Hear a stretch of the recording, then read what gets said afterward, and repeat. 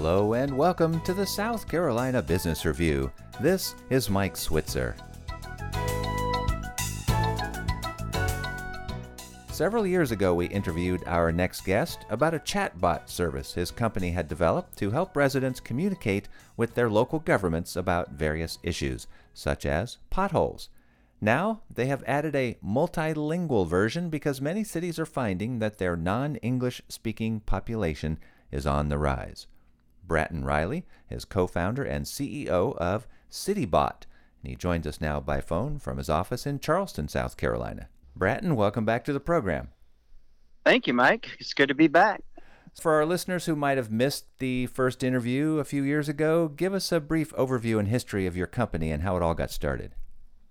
Thank you so much, Mike. We started Citibot in 2016, right as we were learning about AI-powered chat and the opportunity for it to help in general with the customer service experience so that the customer can have more real-time access to a quality customer service experience through a variety of channels. Basically, I care so much about local governments and have a family legacy of city government in my family. And so we have grown our product offerings since we spoke a number of years ago. We build chatbots now for cities and counties through the channels of text message, through going to the local government website and having a chat experience on the website. And we're about to launch the Facebook channel as well as WhatsApp. Our mission is we want governments to serve all residents regardless of how much money they make and what their skin color looks like and what language they speak. And so what we're trying to do is just make it easy for governments to deploy technologies that residents can utilize on their own time with their preferred channel and now with their language that they feel more comfortable using. Did you have a lot of cities that are your customers come to you and say, hey, we need this in Spanish or some other language? That's right. So, we work with cities across the country, Mike, and some of those are in places like Texas and California. And, one of the wonderful things that most people think is cool about our country is that people have come here from all kinds of different places and settled in different areas. In the Minneapolis metro, St. Paul metro, there's a large Somali population. Where we launched our first multi-language system is in Stockton, California, which you would presume would be a heavy Spanish-speaking city, which it is, but it also has, Mike, a very large Filipino population. So now residents in Stockton can speak in Tagalog directly through our product. How difficult was it to build artificial intelligence run chatbots to use these other languages? I know artificial intelligence has made huge strides. It's been in all the news over the past year. And so how difficult was it for you to do this?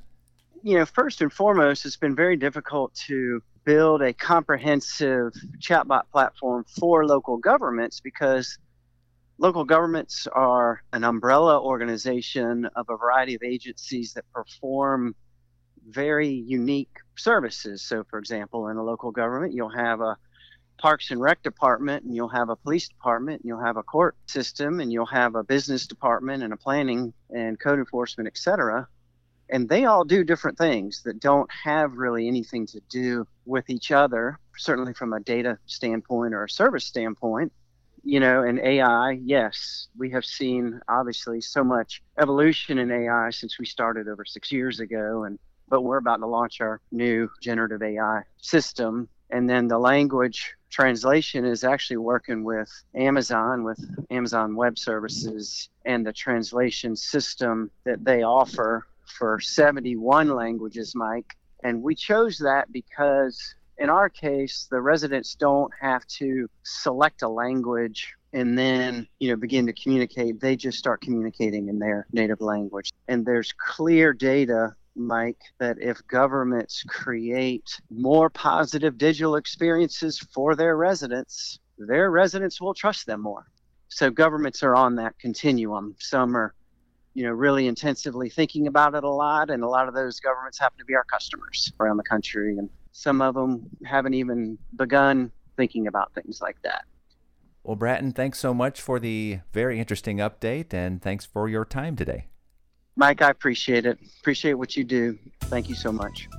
Bratton Riley is co-founder and CEO of Citibot. He spoke to us by phone from the company's headquarters in Charleston, South Carolina, and we will have a link to the company posted at our webpage so you can learn more, southcarolinapublicradio.org. Or you can hear this show again, and remember you can find us wherever you find podcasts. With the South Carolina Business Review, this is Mike Switzer.